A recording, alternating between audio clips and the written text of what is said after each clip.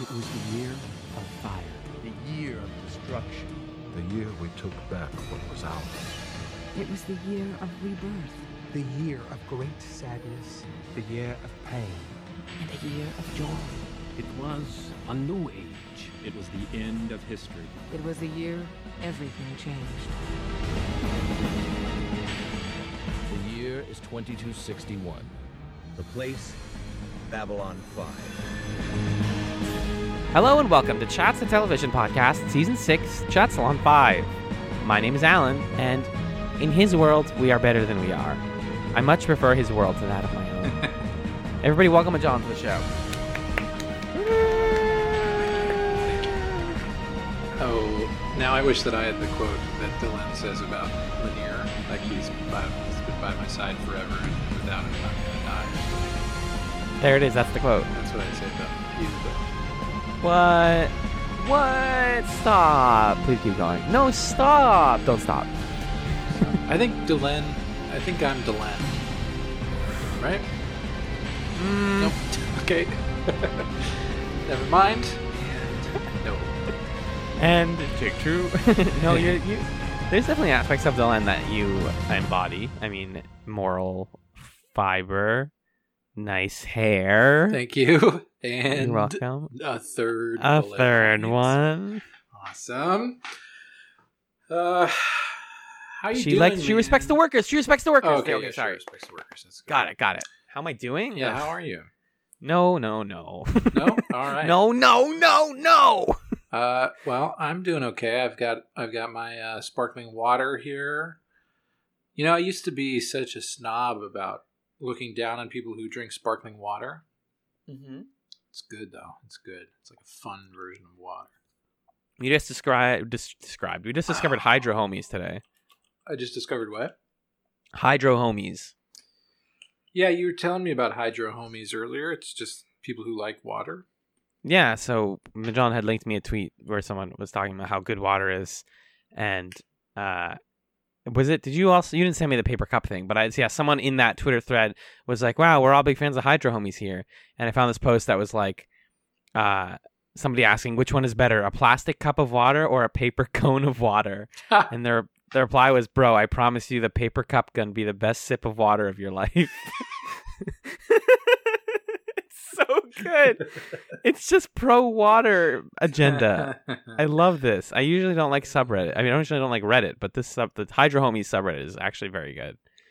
And it's also very anti-soda. So there's like this post that's called soda.jpg, and it's just a can of soda with the words "can diabetes" on the side. That's awesome. It shreds, dude. I'm into it. I really like it. Yeah, drink water, everybody. I don't know if drinking sparkling water even counts as drinking water. I was drinking a lot of this like Sprite Zero that I had in the fridge recently, and I was like, this feels nice because it has zero everything in it. And then I realized that by zero everything, they mean aspartame, which is just a different sugar. Yeah. Like and it can affect the body in worse ways than regular sugar can. So careful on your intake, folks. Drink your water, though. And now I'm drinking from a big sippy as we speak. That's what I got going on. That's great. I just came back from a mini vacation since the last time we recorded. That was fun. You're in the great state of Maine. The first thing my dad asked me was, "Did you go to Poland Springs?"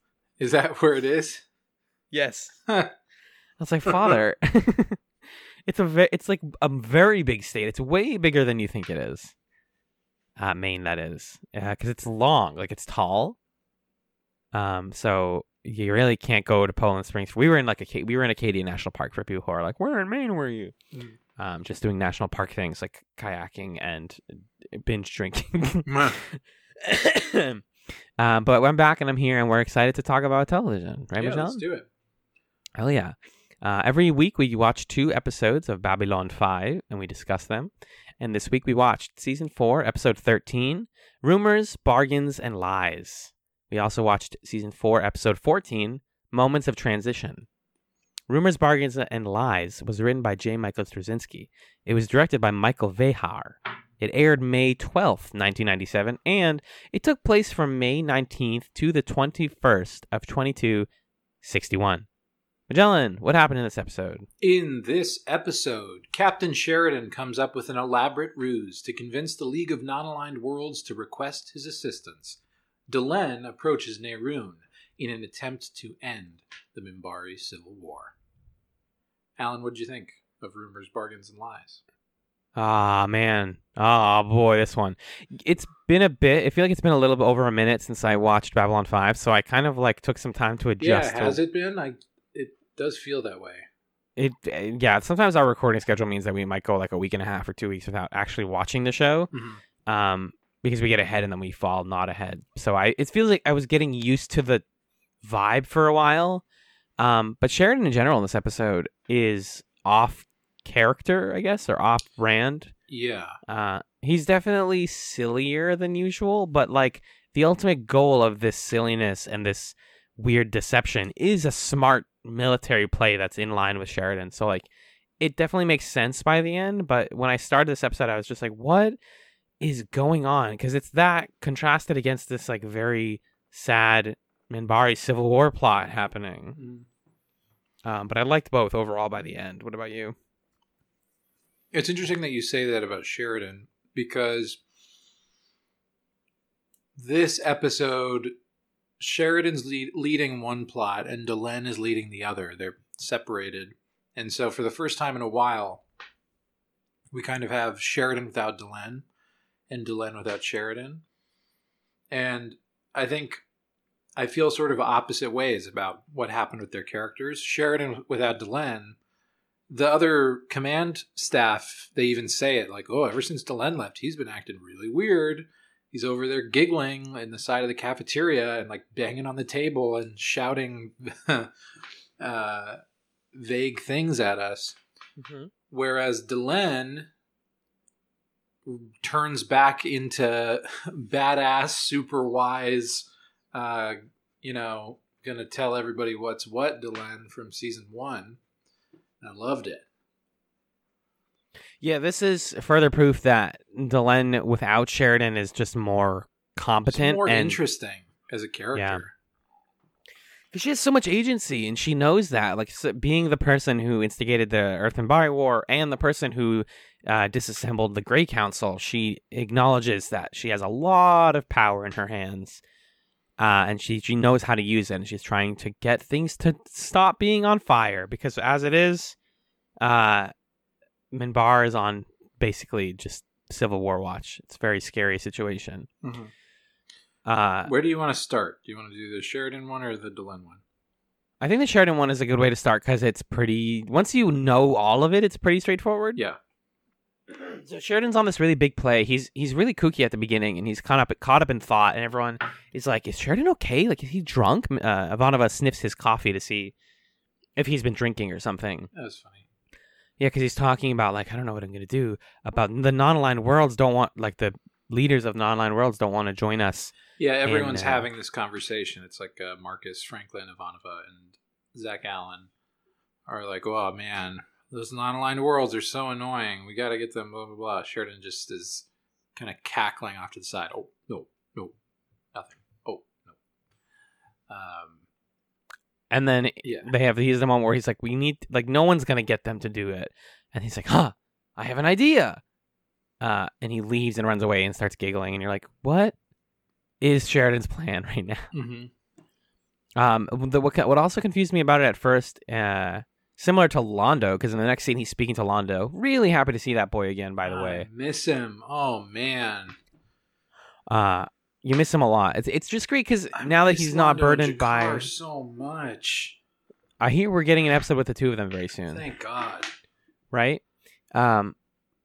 Yeah, I just missed like his personality and his like boisterousness, and now that he's not burdened by war on his own planet, it's more like, hey, how does he react to Sheridan's plans? Yeah. Because Sheridan is saying that, I'm happy that you're doing you're letting us station White Stars at your base.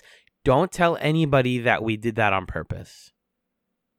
And Londo's confused because he's like, wasn't the whole point that you would station them at our home planet and then people would be excited and jealous and want to do that? And he's like, yeah, but don't tell anyone.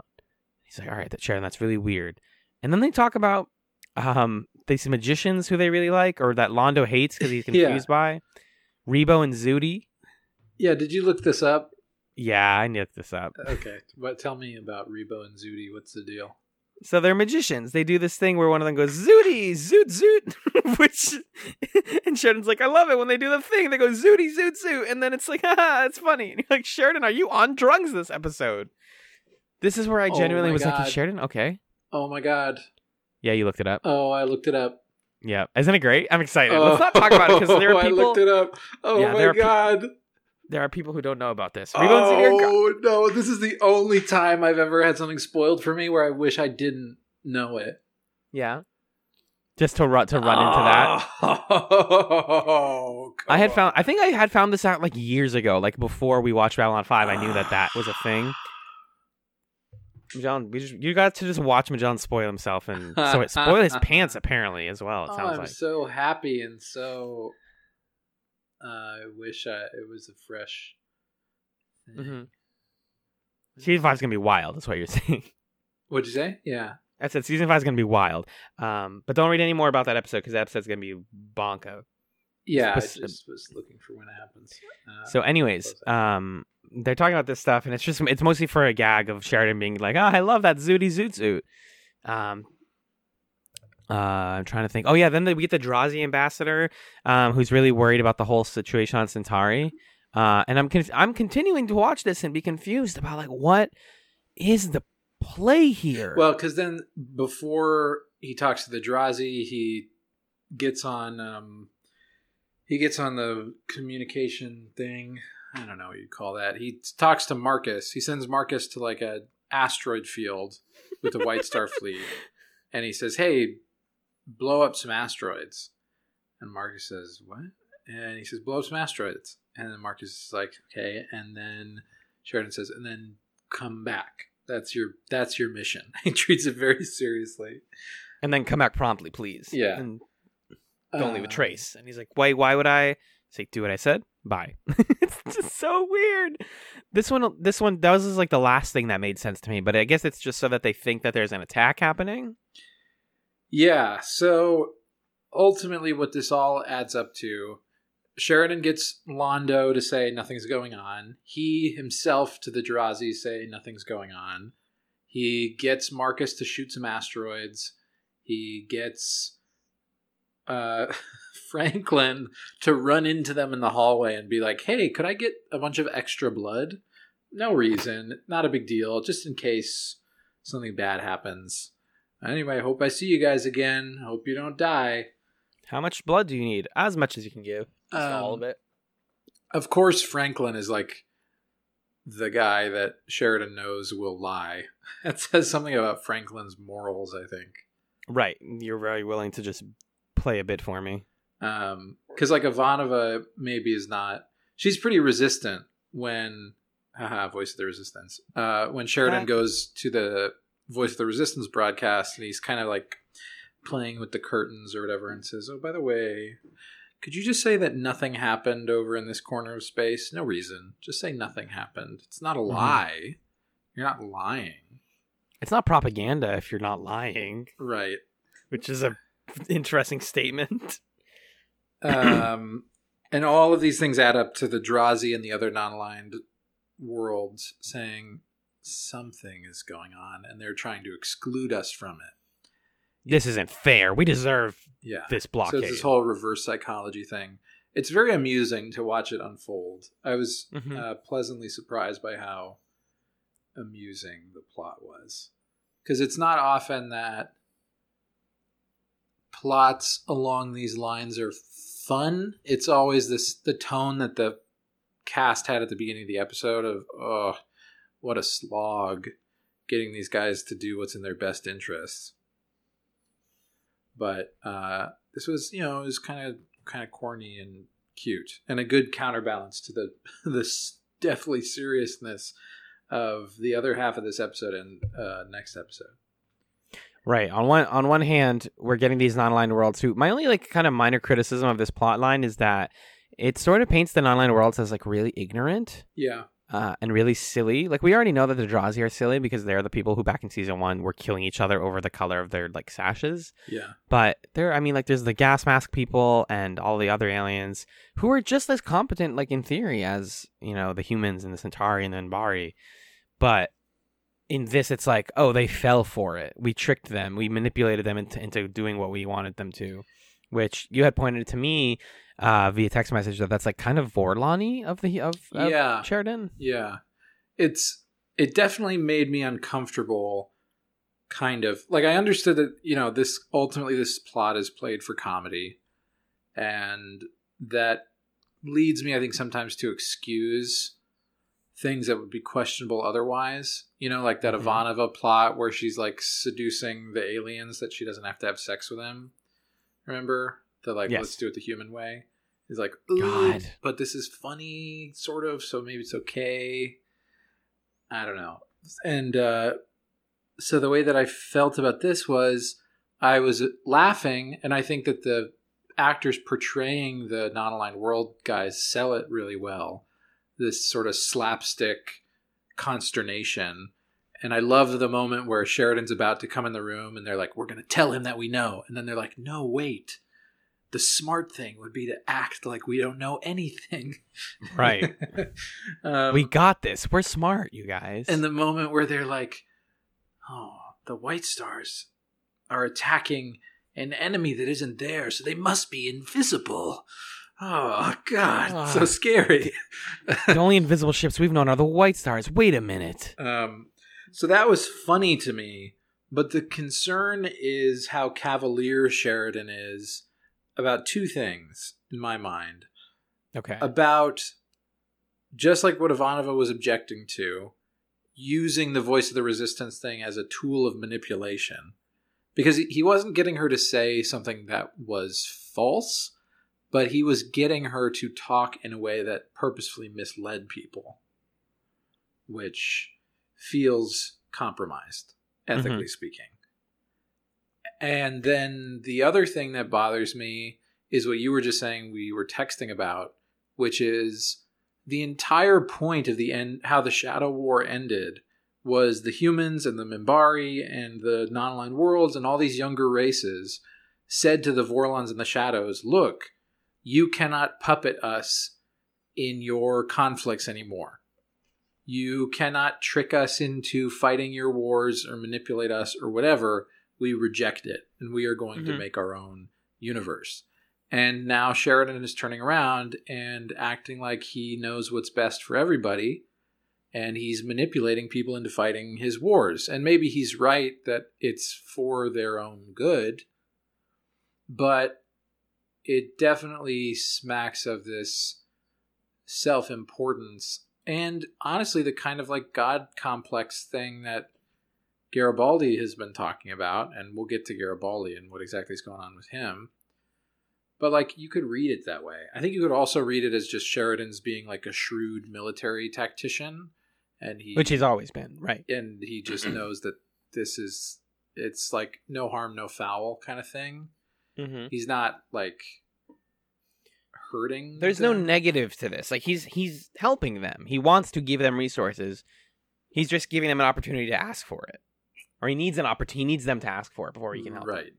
So I'm just conflicted about it, I guess. Mm-hmm. But it feels like he's falling into some Vorlon-esque ways of doing things. That I don't know if the show is, since this is a comedy plot, I don't know if the show is like self-aware of that, and if it's going to deal with that. But I don't know. Every time I ask myself, like, is the show going to deal with this? They do. So maybe they will. They totally could. I think it even like kind of buys into the idea that one of the things that Lorien told him was like, you guys are now the new, like the best race, like he kind of means like in that time he's saying like the best generation of aliens and different alliances, like not just specifically humans, obviously, but like your generation is as good as it's going to be, and then you're going to be the best, and you're going to help the next one out. Yeah, you're going to be us to somebody else. And so I wonder if that's like Sheridan unconsciously starting to do that, or is it a situation where he's like, we need you guys to help us fight our wars? There's enough diciness to that I think the show has time and the opportunity to address it, but who knows?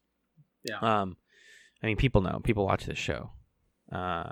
So, we have this plot, and meanwhile, Lanier is getting his lungs collapsed in another plot line. Shit.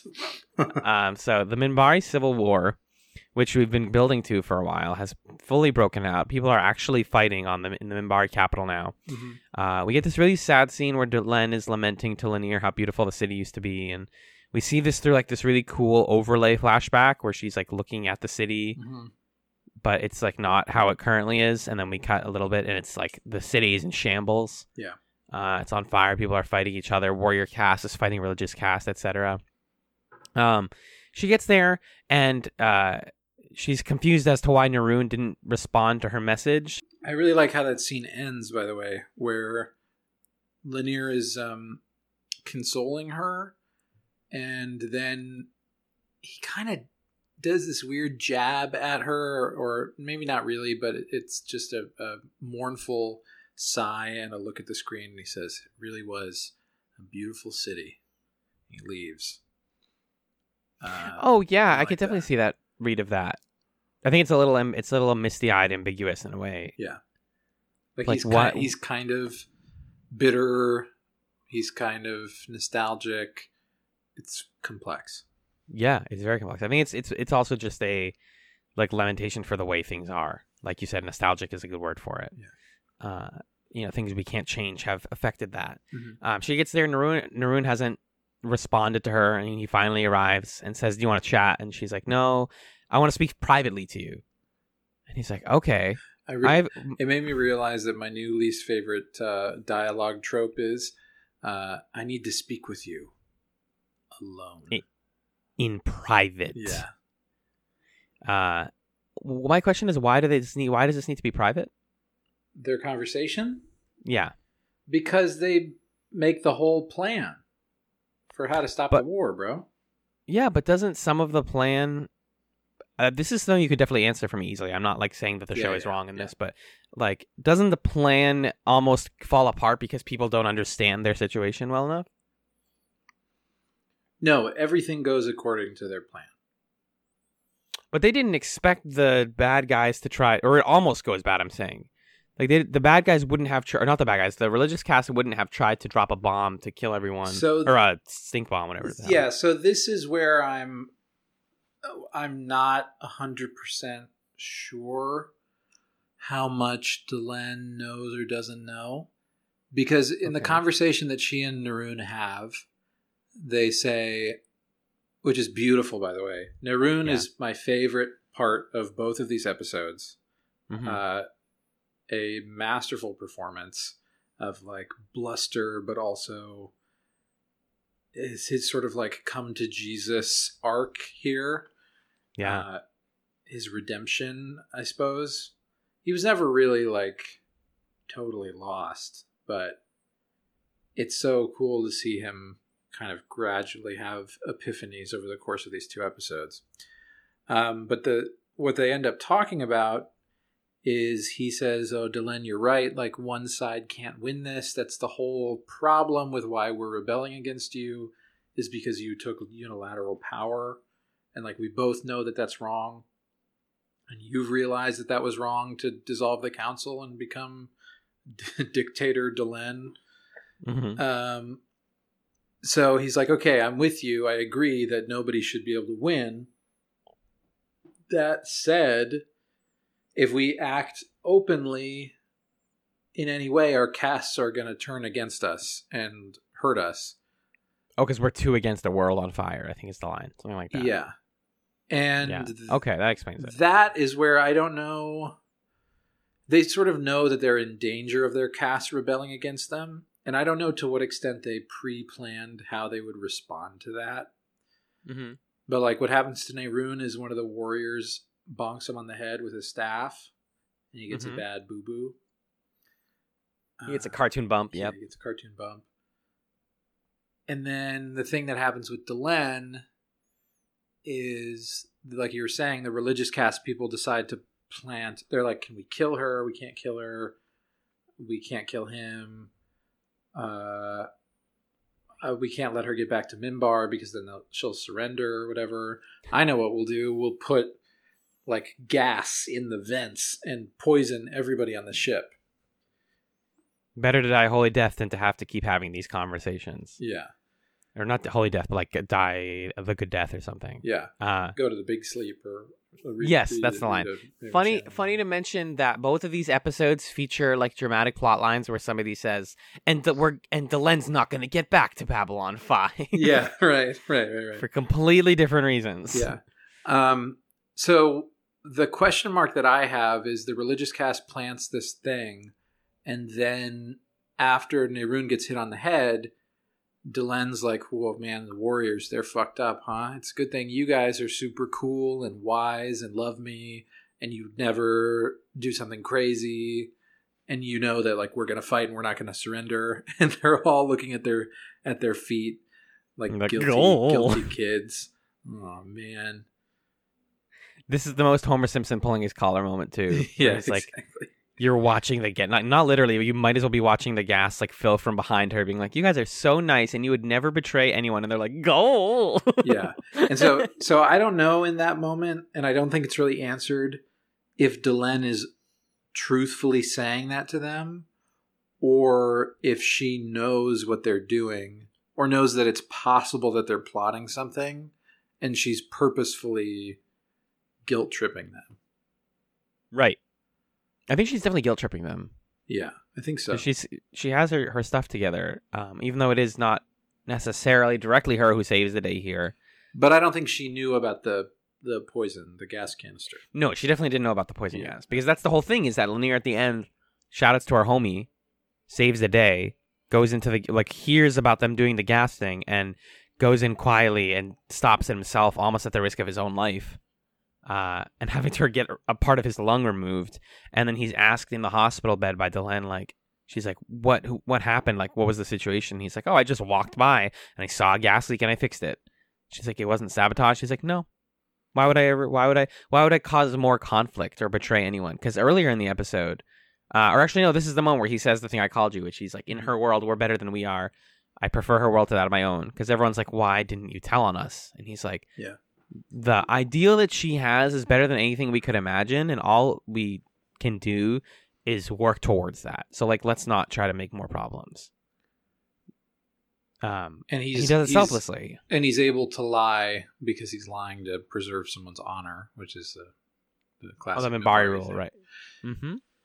Because you could also read it as like, if you want to say that Delen is playing three-dimensional chess with everybody, you could say that like she knew about the poison and she sent Lennier so that they would feel bad, and then Lennier could be the one to say, "You guys got to take a hard look in the mirror."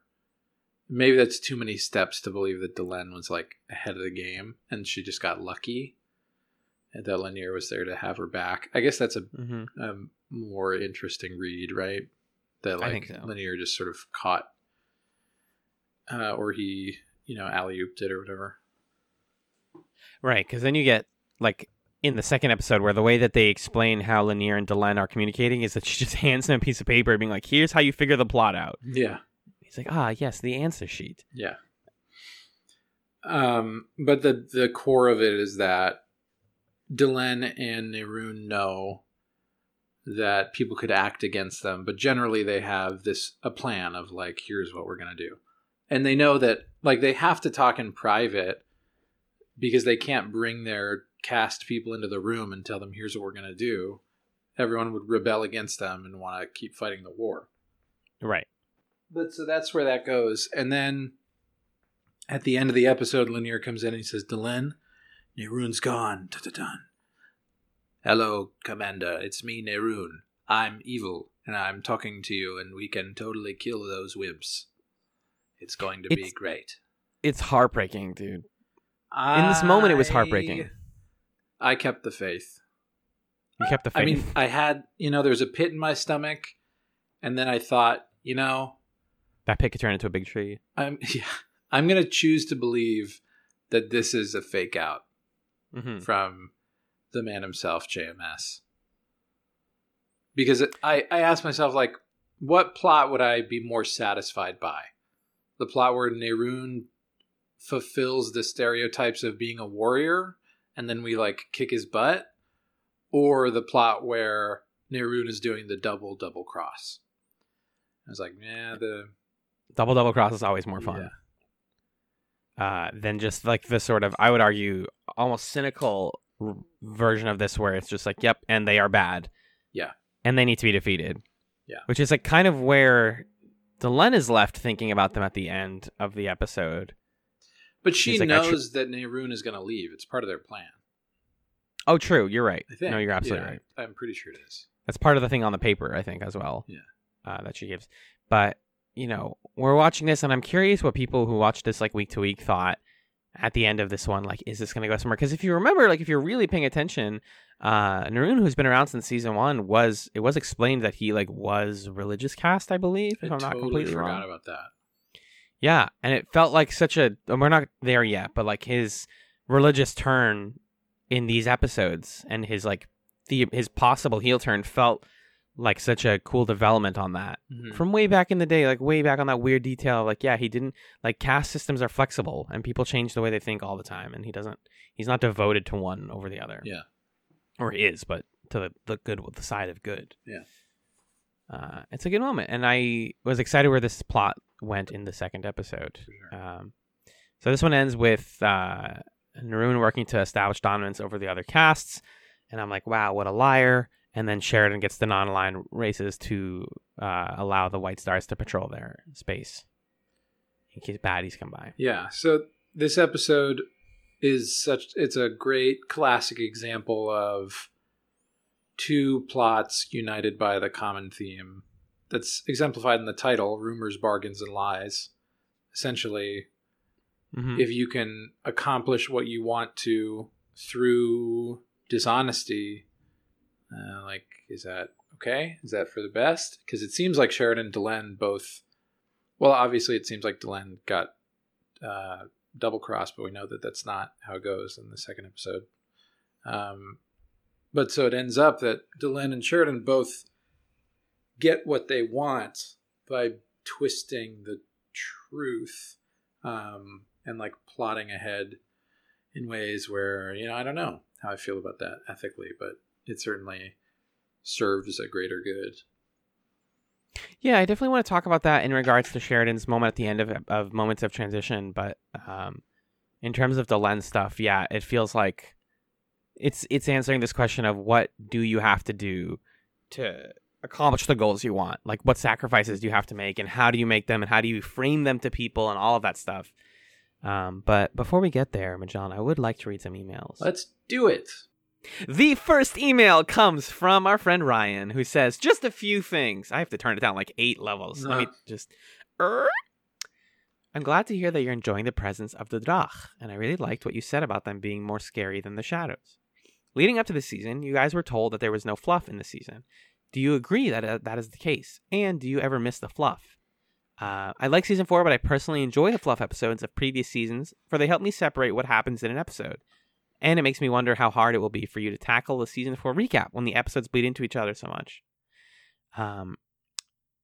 To answer both of those questions, I do sometimes miss the fluff, especially I like good fluff, you know? Like little like peanut butter and fluff kind of mixture, delicious. Love it. But I don't think this will be hard for the recaps. I think for my summaries it'll be really easy because I can just write a couple paragraphs of what happens in order and be right, and that'll be fine. I think because when I write, think the way we bucket things might be a little harder. That's true. Bucketing will be very difficult. But they're like little unique nuggets of good stuff in every single episode. So we might just end up changing it to like what's good about them instead of if they are good or not. Yeah, that's fair. On a final note, all I have to say is stop hating on my boy Zathras. Oh yeah, you didn't let me talk about what I think about this fluff. Oh, you can go, I guess. Go ahead.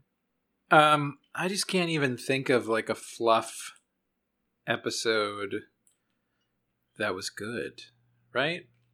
Like, name me a B5 fluff episode that's like a really great episode. King Arthur. That's the one that lounge- came to my mind too, and it's a bad one.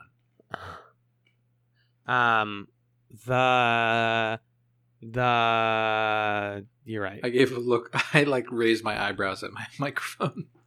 Uh-huh, I don't think that Babylon 5 did fluff very well. I think there are other shows that do that we've Born watched. to the Purple. Like which one's? Oh, that's the one where he has Adida.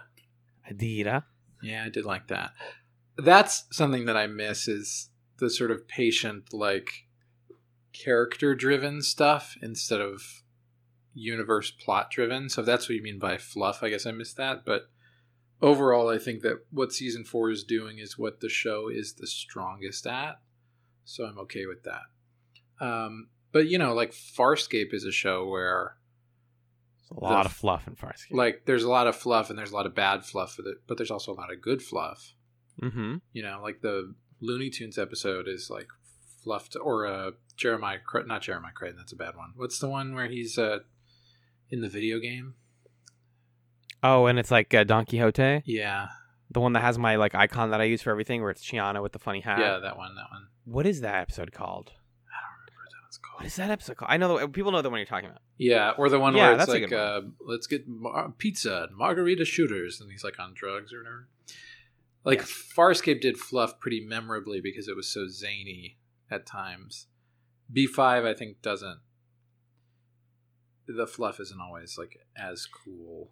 I think John Quixote is the one you're talking about. John Quixote, that's right. Well, I said Jeremiah Crichton, which is the bad one. Yeah, John Quixote is the good one. Yeah. But regardless, yeah, I think what we're saying, like, what works with Babylon 5 is when the plot takes focus, is like, I still want character moments and moments of like peace and quiet, and like we're getting that this season. It's just that those aren't in the entire episode. Yeah, I think it's a more balanced mixture. Yeah, Which which is is like what a lot of not all of modern TV is this like mix of character moments, but like a constantly progressing forward plot line. Mm-hmm. So I think that works more to B5's like writing strengths, is when they don't have to write an entire episode about an underground fighting arena, for example. God, TKO is one of the worst episodes. To continue with the email, though, he says he dressed up as Zathras for his 21st birthday party, so how dare us? Well, that's a fun costume. Yeah. For your birthday party. It's just For your own birthday party? It's just you as Zathras.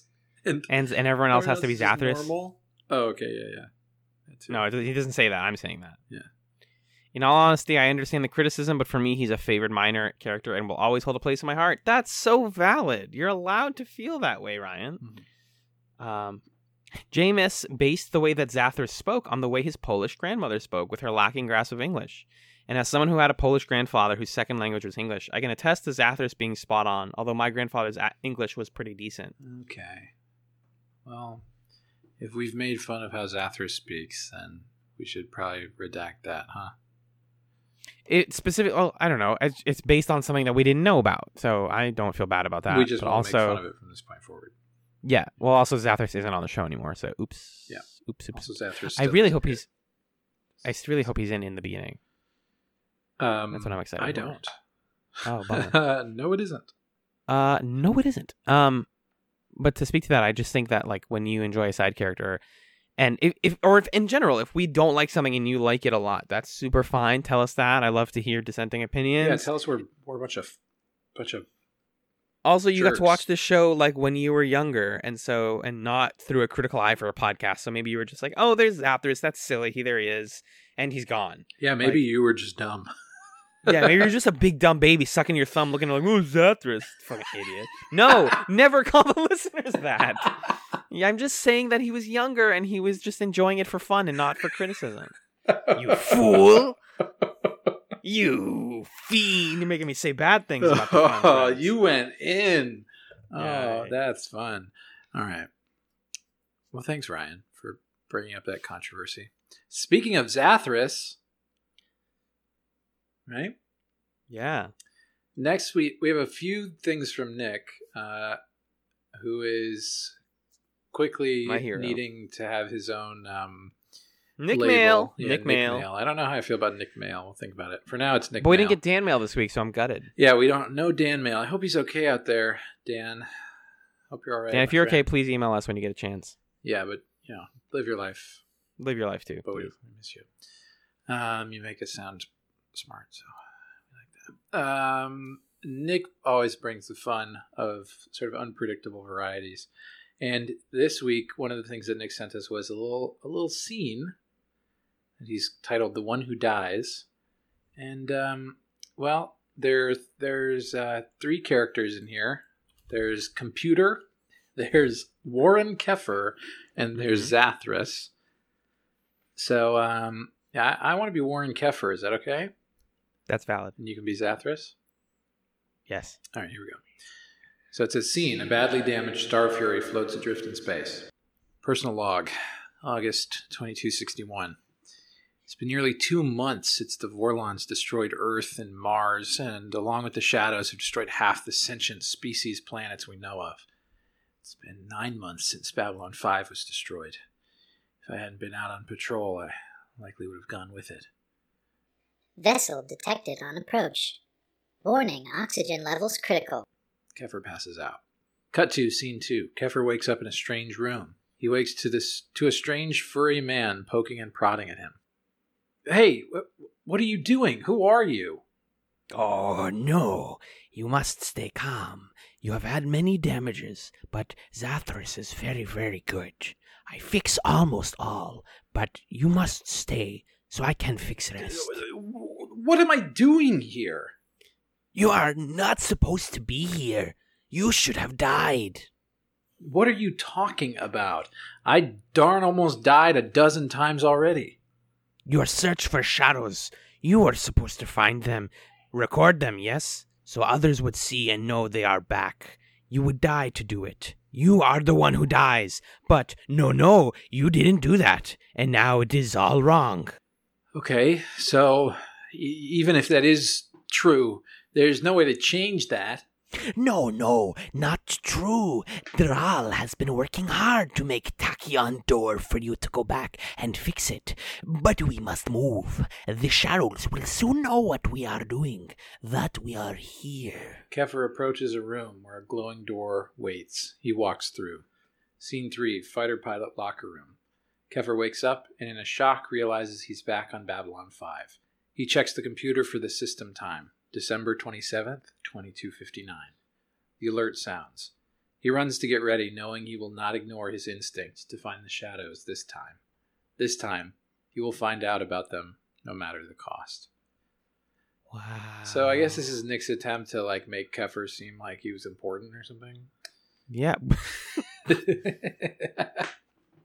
Wow. Or something. Oh, bring it on. We're coming for every fan today. Why are we just going? We've only gone for Nick so far. What? Oh, what's the other? I don't know anymore. They're all the same. You're awful. We're gonna get canceled. You have lost, bro. You have lost $60 in patrons. We didn't even have that much. Bummer. No, thank you, Nick. I love it. We like to see a little place. So if people want to keep sending us, remember when we used to read scenes from Farscape? Yeah, we should get back into doing that. We really should. If people have favorite scenes from Babylon 5 or whatever their favorite TV show and they want us to just read them in our voices, we can do that. You had a great Zathras accent.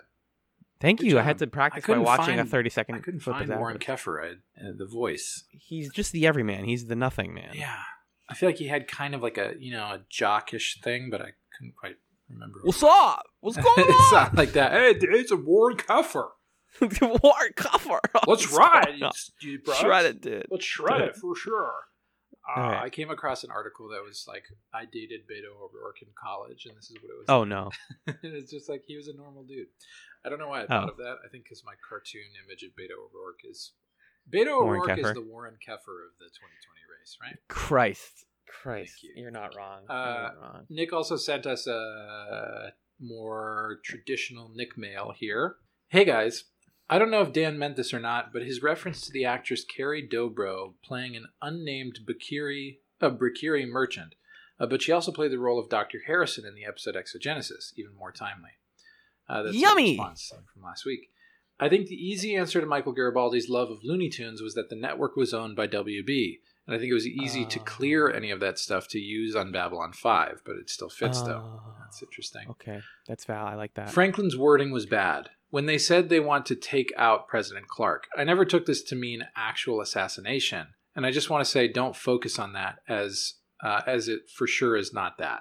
Hardly the hero thing to do to just figure out how to snipe the president. So I guess they mean like take him out of office, right?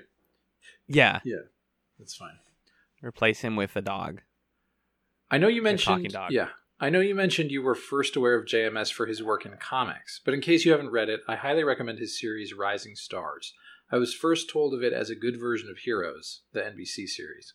While it certainly isn't exactly that, it is a really great take on the idea of superheroes thrown into a world that didn't have them before. Have you read that before or heard about it? I have not, actually. Check it out. It looks interesting. In regards to JMS and Sense8, and more specifically to his work with transgender topics, he seems to have always been ahead of the curve. In Rising Stars, he addresses the topic. In the Babylon 5 pilot, he originally had plans for Delenn to present as male and transition not only to partial human but also to female. And then, of course, his long friendship with the Wachowskis. But there was actually another instance where he tried, albeit in a joking way again on B5. I've included the link below. But the short of it is that at a fan convention, Peter Jurasik and Andrei Katsoulis played a joke on JMS, where they told the audience to stay dead quiet when JMS was introduced on stage. It was such a horrible feeling for him that JMS swore one day he would get them back. Years later, he wrote the script for the next episode where G'Kar transitions from male to female and to start to have romantic feelings for Londo. He kept up the ruse, including starting costume work for his transition, before finally relenting after he saw them squirm for a good few days. The sad part is that a trans person had first said to him that they were super proud of the story idea, only to feel betrayed that it was used just as a practical joke. But hey, nobody's perfect. It's true. Thanks, not at all evil twin, Nick. Well, that's kind of a bummer. Yeah, so I think in regards to all of this stuff, like how we've talked before about how the Delenn transplant wouldn't have worked because JMS is not a trans person, first of all. And second of all, it was the 90s, and there's like no way that exactly as it had been written would have made it to air, unfortunately. Yeah. That's just the world that we were in. I will say that he's definitely learned that lesson, though. It's not like I would expect him to fuck it up in the present because, you know, even though he's partly showrunner on Sense8, the Wachowskis wrote a lot of the stuff and also like were on for every line of dialogue, as I understood it, for the trans character on Sense8. Like he didn't even attempt to do that on his own. You know, he defers to other people when it comes to things that he's not capable of writing, and I respect that a lot. Oh, cool. But it's an interesting idea, and we were actually just in regards to like JMS stuff, looking at like reviews of his new book because we kind of timely. He just put out his autobiography, Becoming Superman. Is that? Yeah.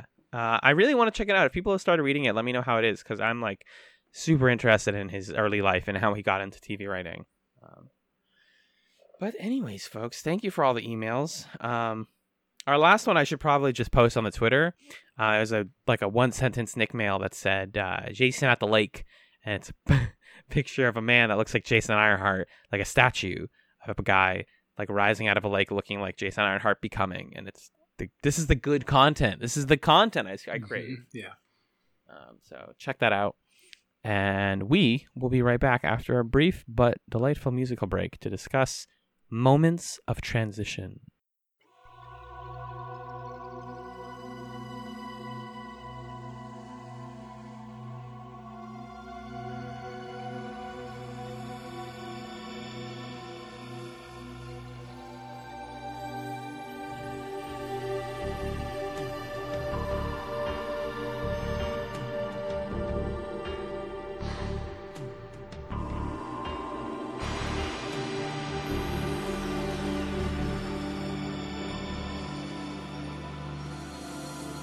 Welcome back to Chatsalon 5.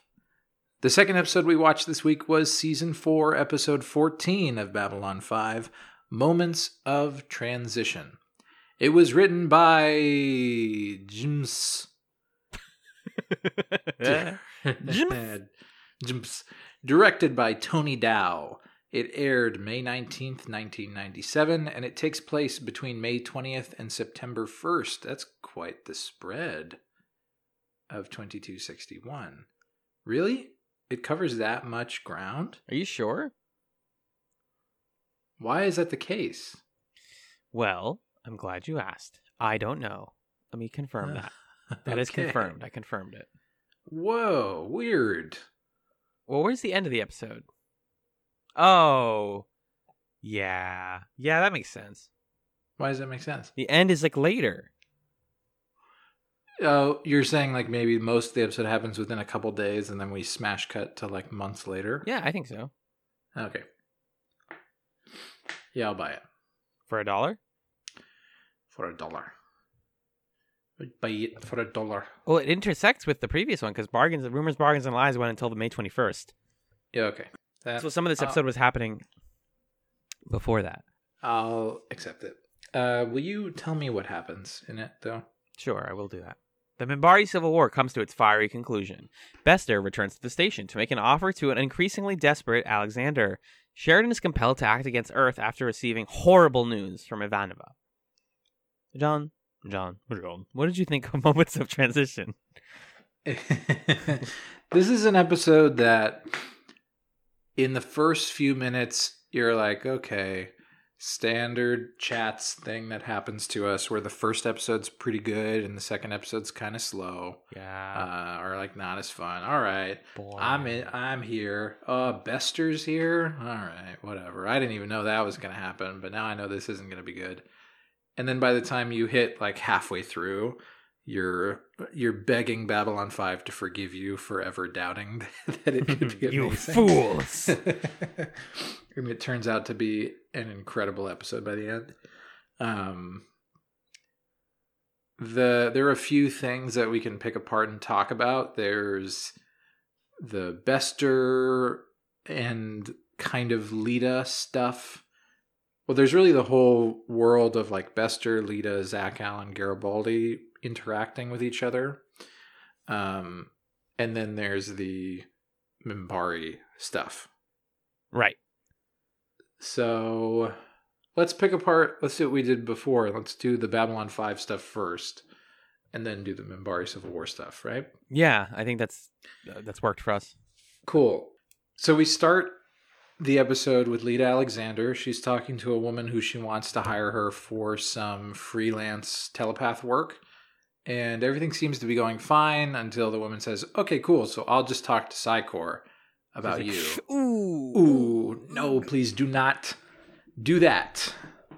And the woman says, listen, we can't hire you because our insurance only covers Psycor people. What this made me think about is in a world where telepaths exist, Mm-hmm. you kind of do want something like Psycor to exist. Like this is what I was thinking about. Okay. You don't. Okay, you Magneto, go ahead. You do not want a like fascist secret police. Mm-hmm. No. But Whoa. sorry, my boyfriend's here. He's taking me to the movies. Yeah, he's got a cool jacket. But if I told you that there are people in the world who can read minds, Yep. wouldn't you want for them to have to go through some sort of mandatory training? Training, sure. And like safety precaution, yeah, sure, for sure. Why not? Yeah. So that's just what I was thinking about. Psycor must have started like that. They did. Well, I read the comic book that explains how Psycor started. The first, you did? Yeah, remember we talked. Yeah, you're right. Yeah, basically there was like a kid who was like, I can read thoughts, and nobody believed him for a while. And then they were like, you probably need to be institutionalized. And then there was a couple of other telepaths, and then they were like, ooh, we can't institutionalize this many people. Also, it might be real. Like, this isn't like a fake mental problem anymore. We need to like create a structure for them and an order and a place for them to live and work that doesn't interfere with the rest of the world. So I guess, yeah, it was well-intentioned to start. in a way. But yeah, I agree that like the idea of there being a Psi Corps makes sense. The frustrating thing about this Lita plot to me is that she doesn't, like, if you're not in that and you are a telepath, is there just no support network for you? You just don't have one at all anymore? Because this person is like, oh, you don't have licensing, like, you can't have a job. You're not going to get a job anywhere because because you're not registered under Psi Corps, even though she's obviously the most competent telepath in the area. Yeah, well, because this is the problem with Psi Corps, is that you don't get to choose to leave Psi Corps once you have been trained by them. Yeah. You just get killed or erased or whatever. So she's operating like outside of the law. But you'd hope that in a truly just world, like telepaths who've proven that they can follow the rules and they know what the rules are could do something like this where they like start their own business or whatever. So we're left struggling with this Lita situation where we learn that she's not doing so well on money. And her plot runs into Garibaldi's, who basically is called very early in the morning by Mr. Edgars. And he's like, hey, I have a job for you. And Garibaldi's like, it's like 4 a.m. here. And he's like, I pay you. And I work on my time, not yours. So you wake up when I tell you to, which is kind of silly. Yeah. And so he's like, I want you to let a package through customs. I'm going to have you force a package through customs, which is super sketchy. And Garibaldi's like, can you tell me what it is? And he's like, of course not. It's not illegal though, I swear. Believe me, because I pay you. When he's working on that, Zach Allen almost catches him. And then, who's this little man with the fun black coat and the gloves that came here? It's Bester, everybody. Bester's out of nowhere. And then Bester appears is the like Babylon 5 plot line that almost always bums me out or disappoints me. But Bester arrives and he says, hey, hold on, Zach, relax. My business has nothing to do with you or Ivanova or Sheridan or anybody in the main staff.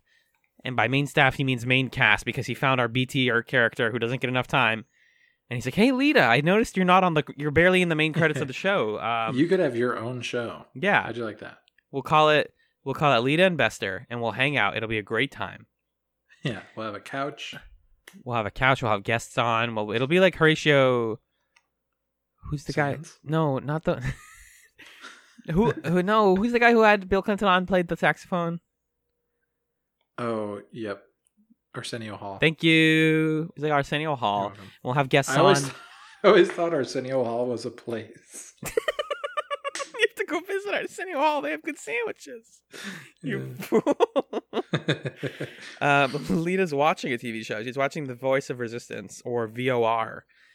When Bester comes up to her and he's like, hey, baby. This is dumb. Because, well, not what he says, but his joke here.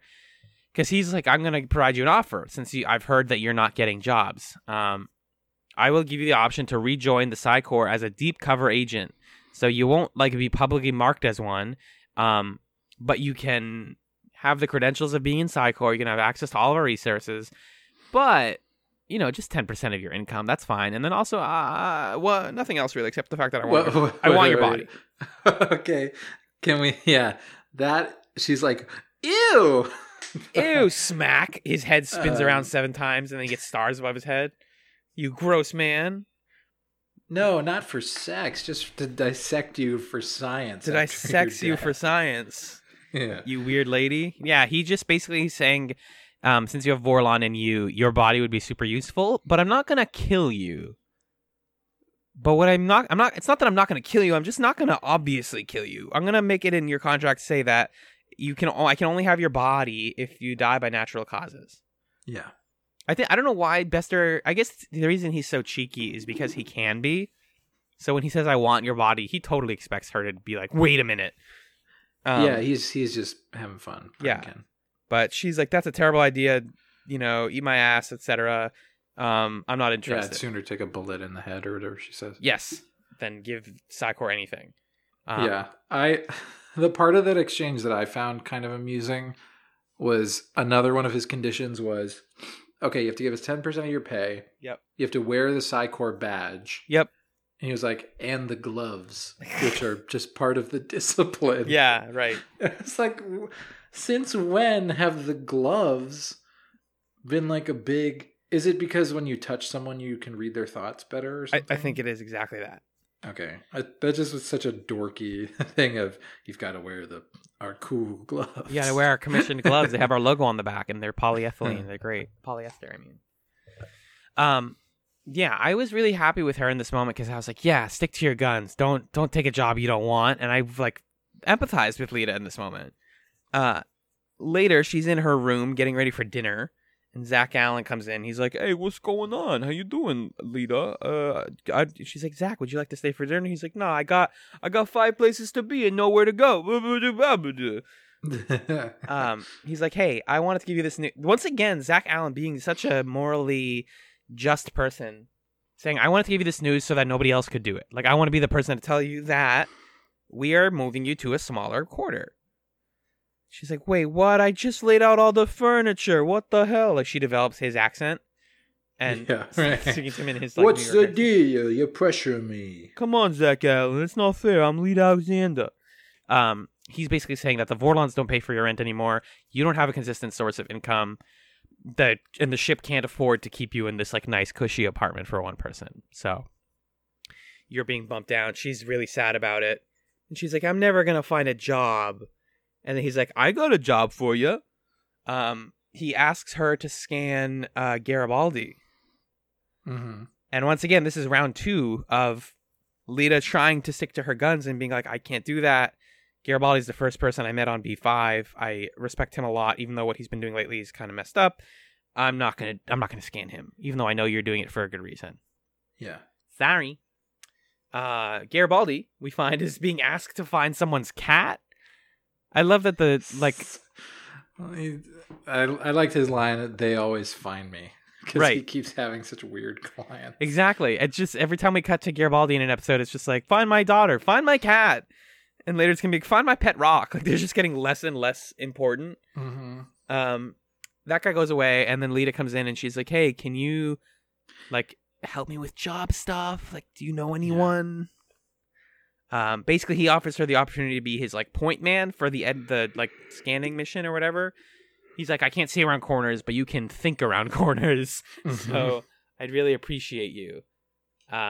We get this weird moment that really scared me, actually, where Bester walks by them and just basically is like, Garibaldi, you're no longer worth my attention, so I don't really care about you anymore. Bye.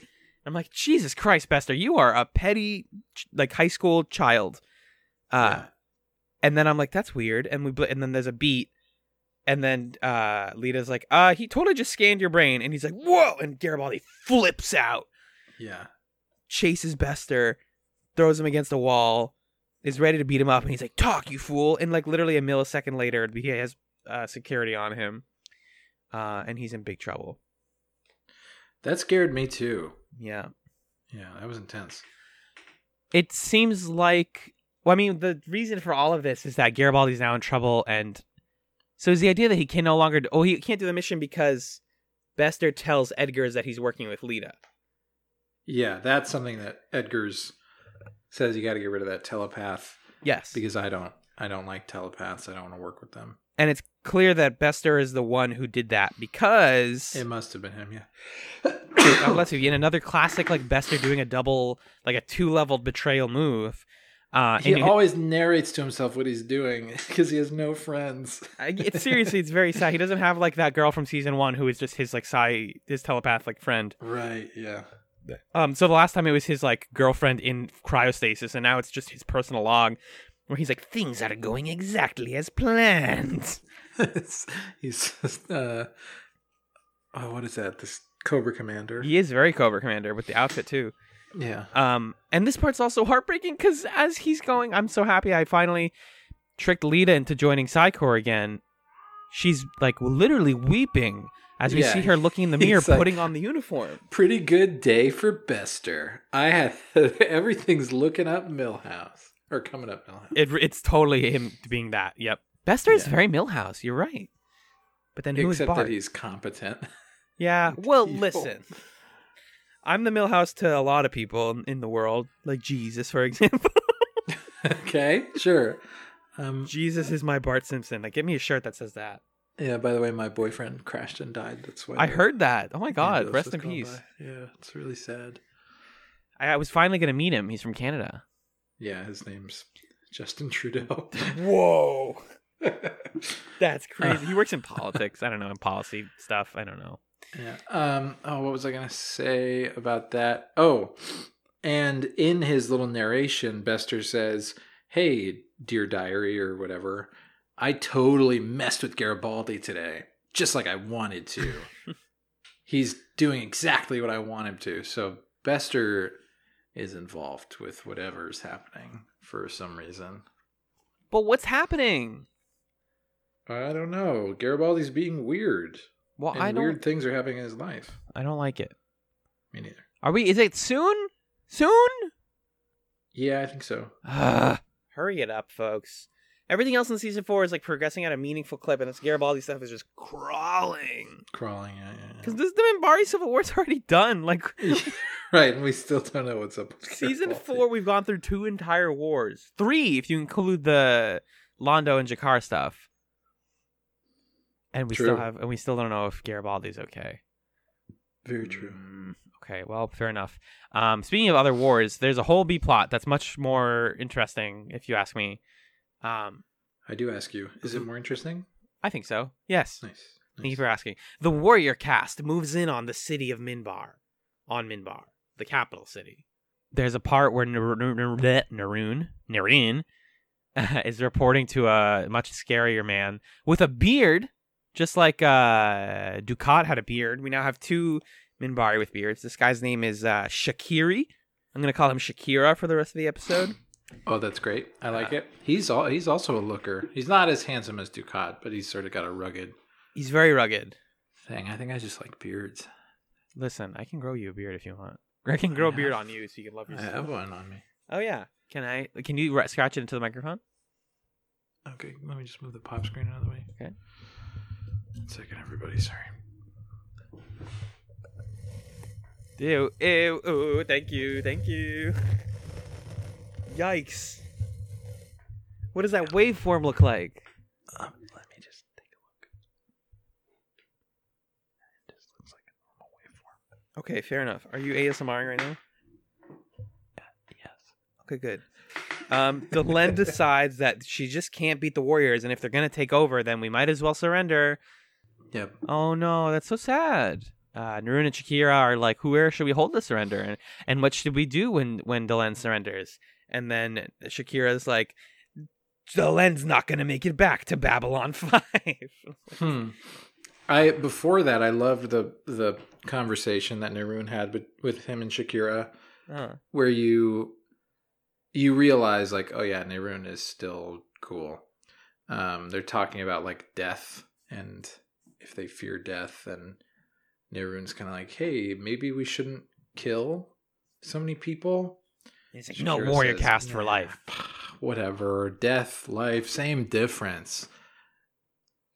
And you can see Narun being like, go. I don't know about this guy. I don't think I buy into his BS. His cult of personality. Yeah. Maybe his hips do lie. Yeah. Back on Minbar, Delenn is getting ready to surrender to the warrior cast. It's very sad and somber. She hands Lanier a scroll and says, open this in a couple seconds. We're going to do some nasty shit.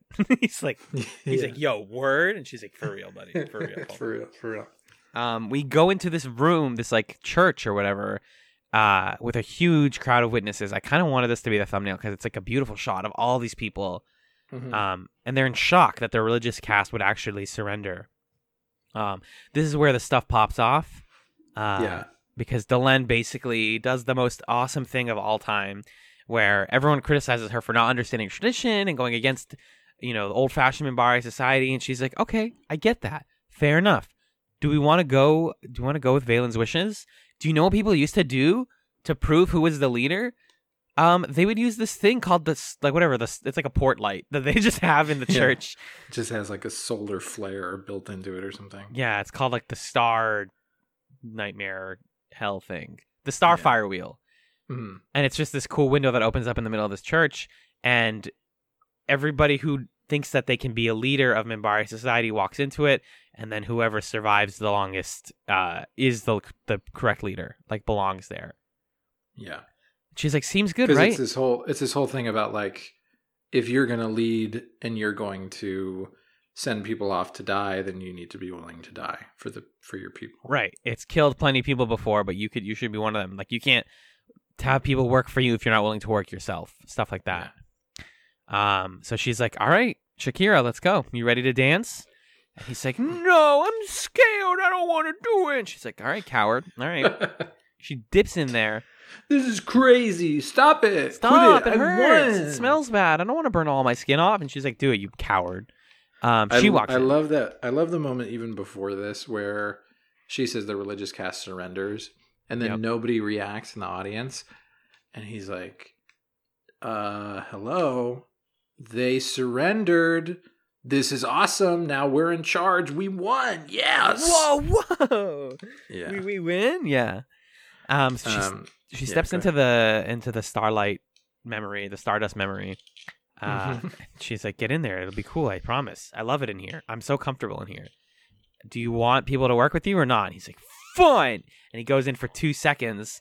And he's like, come on, like, Dylan, it'll be sick. If you and I both get out at the same time, then we'll work together.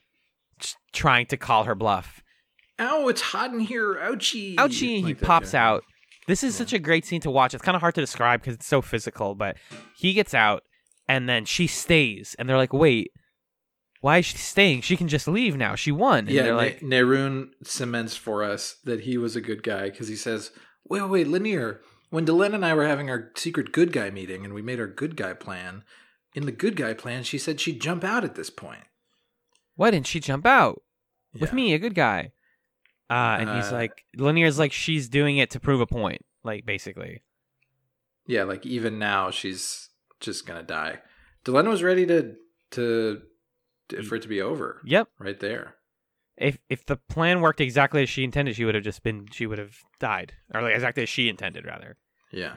Neroon's like, no, I mustn't do that. And not only does this absolute unit of a lad push Delenn out of the way and jump himself into the Stardust memory, but then he yells up to the sky, I finally understand where I belong. I belong to the religious caste. Well, he says, the true calling of my heart is religion. Even better. That feeling when Jesus is on your side once. Yeah, right. This is beautiful. Yeah, it's so dorky, but like in the most perfect way. Wow, Babylon 5 in a nutshell. Yeah. Not only does this go great, you're like, okay, that's really beautiful. Like, rest in peace, Neroon. Such a beautiful moment. I'm so happy that Delenn's okay and everyone's happy and everyone's like good now, right? Yeah. Delenn's like, hold on, we're not done yet. Someone needs to be in power now because obviously Shakira can't be in power anymore. Yep. So, and obviously I can't be the only one in power being an accidental dictator because that was bad. Because we exactly talked about how that specific thing is not good. So let's introduce, and it's kind of like a sitcom introduction. She's like, it's the new Grey Council. Warrior number 1, Warrior 2, Religious number 1, Religious number 2. Hold on, we have 5 slots left. Get in here, workers, get in here, come on. And there's all these like down on their luck worker caste people. And she's like, hey, we have been manipulating the worker caste for the entirety of our society, and we've never given them a chance to speak their mind, even though they are the vocal majority. What if we fixed that, and we finally gave the workers the power, and we worked for them instead of them working for us? This is the future liberals want. I gotta tell you, man, this is the moment where I finally have decided I'm not going to doubt JMS in any way anymore. Yep. Because every time that we've seen Minbari society, I've thought to myself, why are we not talking about the only workers? seeing the priests and the warriors and not the workers? There's a civil war between the castes, but one of the 3 castes isn't being mentioned. What's going on here? And then even in the moment where she's naming who's in the thing, she's like,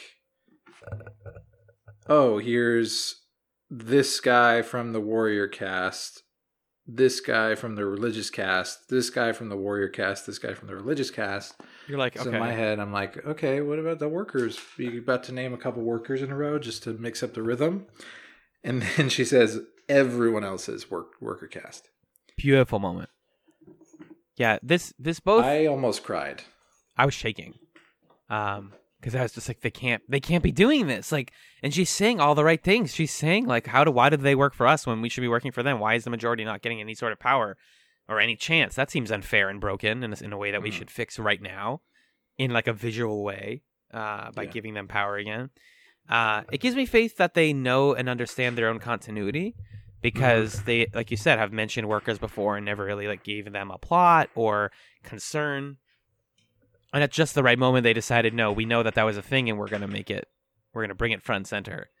And it also gives me faith that they do understand, or they've at least come to understand things about policy and how things are supposed to change, and how meaningful change can be accomplished by giving power to the average person.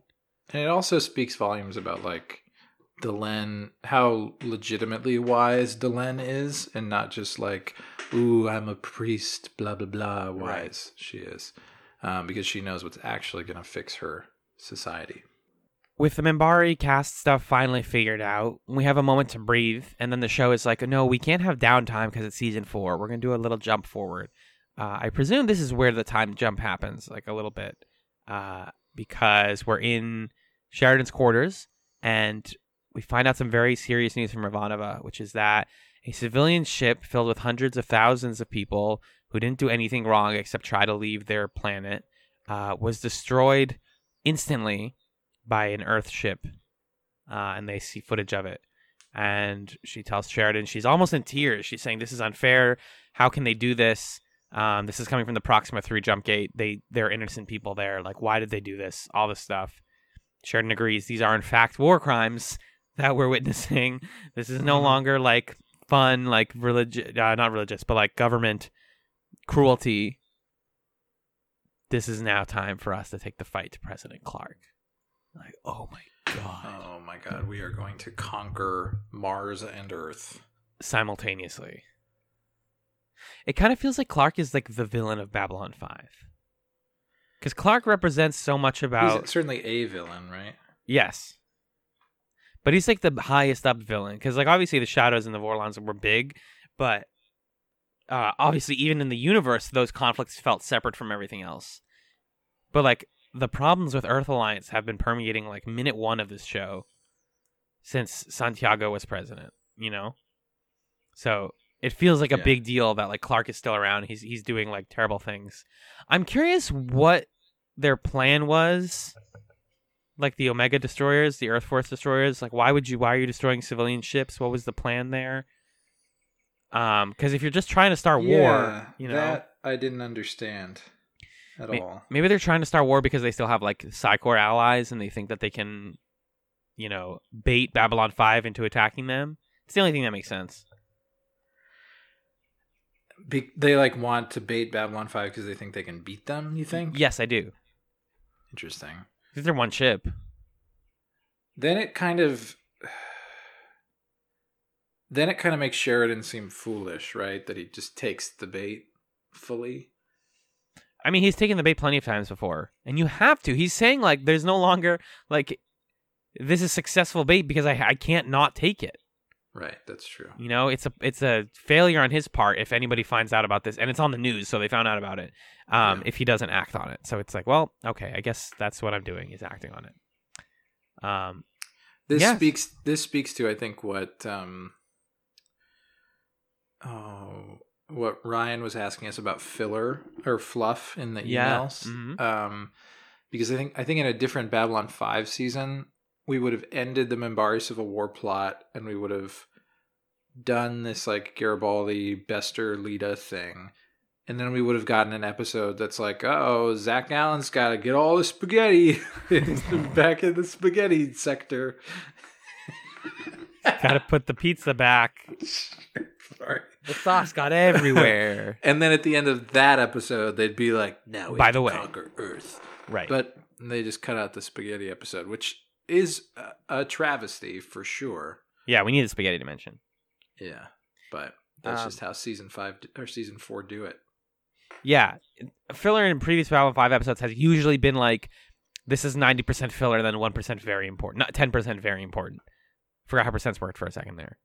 So yeah, it's pretty wild stuff. I'm excited to actually like get to Earth and Mars and see where all that stuff. I assume they start on Mars.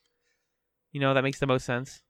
Yeah, it seems like, well, Sheridan's like, we'll go to the colonies, and we'll go to Mars, and we'll go to Earth. They're going to go to Proxima 3 first. Proxima 3, and we'll go, yeah. Cool. So let's get there. Do you think it's going to work? What do you think? Oh, I think it's going to be really messy and sad, actually. I don't think it's going to work. Yeah, you think someone's going to die? I mean, every time we talk about them assassinating Clark, people are like, So, like, that's not going to work. Yeah. Do you think Sheridan's going to become the president? I don't want... No. Or do you think he's going to win the popular vote?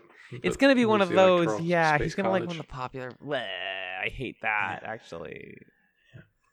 I don't need Sheridan to... It's too soon to laugh about just fundamental flaws in our democracy. Yeah. Structural flaws that will doom us to minority rule for generations to come.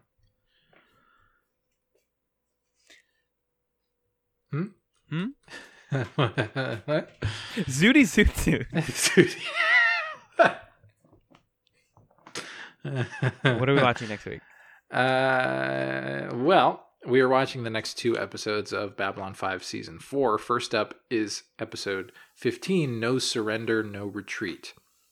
Sheridan again gets ready for war after 10,000 unarmed refugees are killed. So, basically what we saw. And then Season 4, Episode 16, The Exercise of Vital Power. Garibaldi arrives on Mars to rendezvous with a powerful business leader, and their plans could cost Sheridan his life. Dun, dun. So we get we get Earth conflict, and then we get Mars. That's what I want. Yeah, we're about to hit some Mars stuff. Seems like the Garibaldi stuff's going to finally do something. We're approaching my 3rd birthday. Ooh, yay. Getting old. We passed my 3rd birthday then? Oh, yeah, a little bit ago. Yep. We lapped you. A little bit, yeah. Just before the season started was my 3rd birthday. So what were you doing on your 3rd birthday? Did you get like a cake or? I probably got a cake. Yeah. Probably got a cake. Alan, should we take it home? Yeah, we should take it home. Get a cake ourselves, a modern day cake. Let's take it home and have our own cake, so to speak, and do the plugs. So, as always, you can reach out to us with questions, comments, thoughts, suggestions, whatever else, by sending us an email at chatspod@gmail.com. Every week, we read the things that you send us on the air. And there's not really, there's not really a process to like not reading this. We read everything. So get your voice heard. It's great. You can also follow us on Twitter or tweet at us there if you prefer to do that by following @ChatsPod. And as always, Chats is spelled CHATZ and pod is spelled POD. That one's normal. You can support the show, and we would love for you to do that over at our Patreon, which is at patreon.com/chatspod. There are 3 levels of support that you can join at. You can back us at $1 a month and get access to monthly movie commentaries. Alan, guess what? In August, you know what we're watching? I do know what we're watching. Tell me, though. We're watching the M. Night Shyamalan film, The Last Airbender. We put it off when we were watching Avatar: The Last Airbender because I couldn't bear to think about watching it. And we've finally mustered the stomach. I don't know if that's a saying.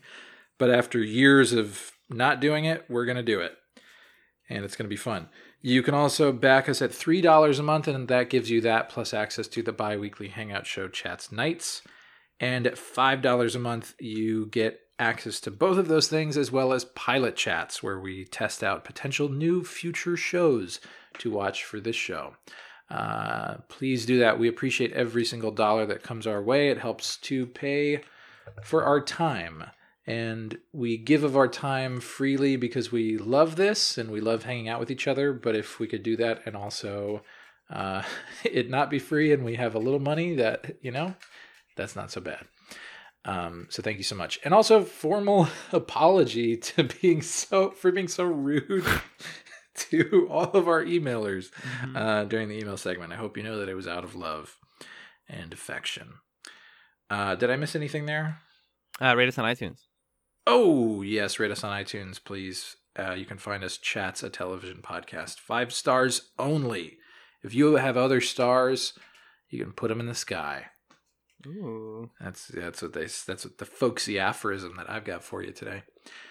And of course, we always end every episode not by doing plugs for other things that we do, because we don't really do a lot of other things.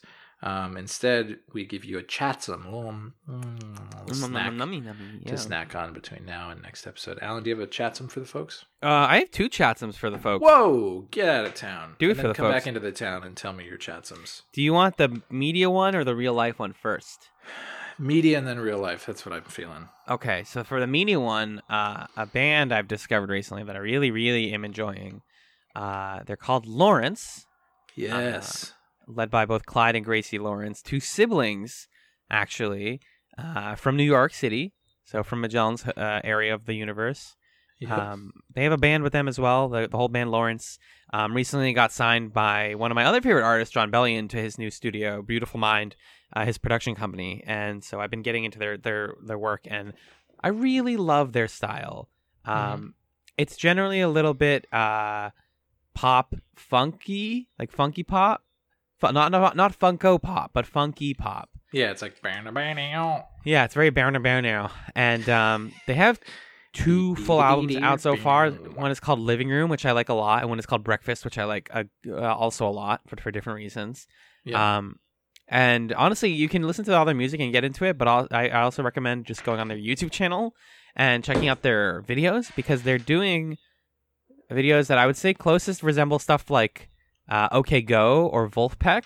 Oh, cool. Where it's sort of like they're doing creative ideas with all their music videos. They had one where it's like about, like, it's kind of like a sexy song, and it's sort of like hot, and it's just their entire band eating food with like really crazy hot sauce, and just like bursting to the mouth while they're singing about like the beauty of like falling in love with someone. They do another one that I really like, called Do You Want to Do Nothing With Me, which I believe that's the one that has the video. No, Do You Want to Do Nothing With Me is the one with the like they have an artist like animate behind them while they're playing on their couch in their apartment, which is really cute.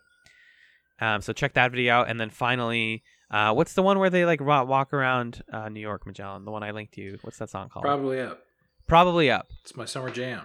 Yeah, Probably Up's extremely fun. And the video is just them and their band walking around New York City and going on little adventures from sunset to sunrise. So it's sort of like a reverse before. Well, no, it's like before sunrise. Yeah, they just kind of did it before sunrise, except without the like falling in love with each other, and instead replace it with playing pool at 4 a.m. Yeah, is that a thing you can really just do in New York? You can just play pool at 4 a.m. Yep. And people are there, and it's like crowded. Yep, you certainly can do that. I gotta get me to New York, my dude. Come on over. We'll find the spot. I'm sure we're gonna get hustled real good though. So. I hope so. That's part of the vibe. Yeah, so watch out. I'm actually gonna get to see them in concert in less than 2 weeks from when we're recording this. So wow, it's almost like you have a friend who you didn't invite. I actually definitely invited you to this. Like this was months ago. So. Maybe eat my butt. We were at that point, so yeah. Oh, that's true. Where's the con? It's in it's Boston, B-Town. Okay. Yes, it's in Beantown. But yeah, check out Lawrence, Lawrence. They're incredibly talented, good musicians. Yeah, Probably Up is a great song. Mm-hmm. It's a jam. It's a bop. It's a bop and it slaps. Magellan, what's your chatsum for this week? My chatsum for this week. Well, I've got a. Well, you didn't tell me your life one, did you? Oh, sure. You want my second one as well? Yeah. I recommend you try stargazing, folks.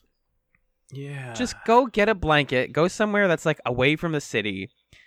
Go with like a person or two. Get some flashlights so you don't, be safe, obviously, and just look up. Just look. It's one of those things where you're like, this. I do this. Like I know how to be like deep and like look at. I've seen the sky before, and it's like, no, make the ritual out of it. Like go do it. It's so fun and beautiful, and we don't just like spend time looking straight up at the sky and thinking about how big it is. It's very big, is what I learned. In my aforementioned vacation to Maine, we did some of that, and for me, it was like an almost religious experience because I don't do stuff like that a lot, and I like had this moment. I was telling Magellan where I looked up like beyond where my neck usually goes back. I like pulled all the way back, and I like saw curvature, and I was like, "Am I seeing the curvature of the Earth? Am I dying?" I started crying. So like, you got to do it. Just go stargazing. It's so good. Play some nice music. Play some like Sufjan Stevens or something. And just do it now while it's still summer. August is like the perfect month for stargazing, so you got to just get out there. Yeah. And feel the damn thing. That's great. I've got two for you also. Oh, Shaz, dude. Give me them. Yeah. My first one is try fennel. I tried fennel. I ordered dinner from a roast chicken place nearby, and got fennel as a side. Fennel al forno, which means fennel to the oven. It does. Something like that. Like fennel with the, FENNEL. the oven. Oh, yeah. Fennel in the style of the oven. Yeah. Anyway. Okay. It's like al dente to the tooth. Oh, to the oven. To the oven. Yeah. It was good. Fennel was something I never knew what it was, but it's just like a kind of artichokes were leeks, and it's good. Yeah. More serious one. I have a book to recommend. Okay. Yeah. So, all right. You know that I'm a history guy, and you know that I'm a poetry guy, and this book is a great combination of both. So, the year is 2019. Which means that 100 years ago was 1919. Mm-hmm. In the summer of 1919, there were a series of race riots in northern cities as a result of a few things. I mean, the Great Migration of African Americans from the Jim Crow South northward shifted demographics in northern cities and kind of agitated racist white territorialism in those places. And then there were, you can speak to the fact that the growth of like the Harlem Renaissance and the NAACP, those sort of like Black pride movements and organizations and people emboldened African Americans to engage in violent resistance to white oppression and to white perpetrated violence. Anyway, a few different factors. And so you get a series of race riots in the northern cities known as the Red Summer. Mm-hmm. One of the biggest or kind of most historically significant race riots happened in Chicago in July of 1919. And this woman who is a sociologist and poet named Eve Ewing, she, in the process of doing some other project, came across this big report that the city of Chicago hired a committee to write in 1922 called The Negro in Chicago, A Study on Race Relations in a Race Riot. Okay. So it's this like 400 plus page thing, and she read through it. And then what she does in the book is she takes snippets of the report and then writes poems inspired by those snippets. Yeah. And so some of them are about like talking about the Great Migration. Some of them are about talking about the realities of the riot itself. And then there's a third section that's kind of like after, that's talking about the legacy of these riots and other related incidents and ideas in American history. And I think it's just a great way to enter into understanding this moment, because I think that our understanding of race relations in the United States is kind of limited to this narrative of like there was slavery and then there was segregation and then the civil rights movement fixed it. And there are just a lot of pieces of that story that are missing, including the part of the story that is about racism and violence in the North as well as in the South. I'd like to read one of the poems. What do you think of that? I'm going to allow it. Okay, great. This one struck me, and it kind of can exist outside of the narrative of the book. A lot of them can, but this one especially, I think, lives well outside of the book and inside the present moment. It's called Sightseers. So the section from the report says, often the sightseers and even those included in the nucleus did not know why they had taken part in crimes, the viciousness of which was not apparent to them until afterward, page 23. Then there's a quote from Hannah Arendt from The Life of the Mind that says, the sad truth is that most evil is done by people who never make up their minds to be good or evil. And then this is the poem. Just this once I hope you'll forgive me for writing a somewhat didactic poem. I just didn't know how else to say that we live in a time of sightseers, standing on the bridge of history, watching the water go by. And there are bodies in the water, and the water has been dirty for so long, and the sightseers still drink from it. They buy special filters, and they smile. They have nice glasses and teacups. They put sugar in the dirty water that has our bodies in it. And there are sightseers seated beneath the Tower of Empire, peering up at the lights, and there are children in the tower.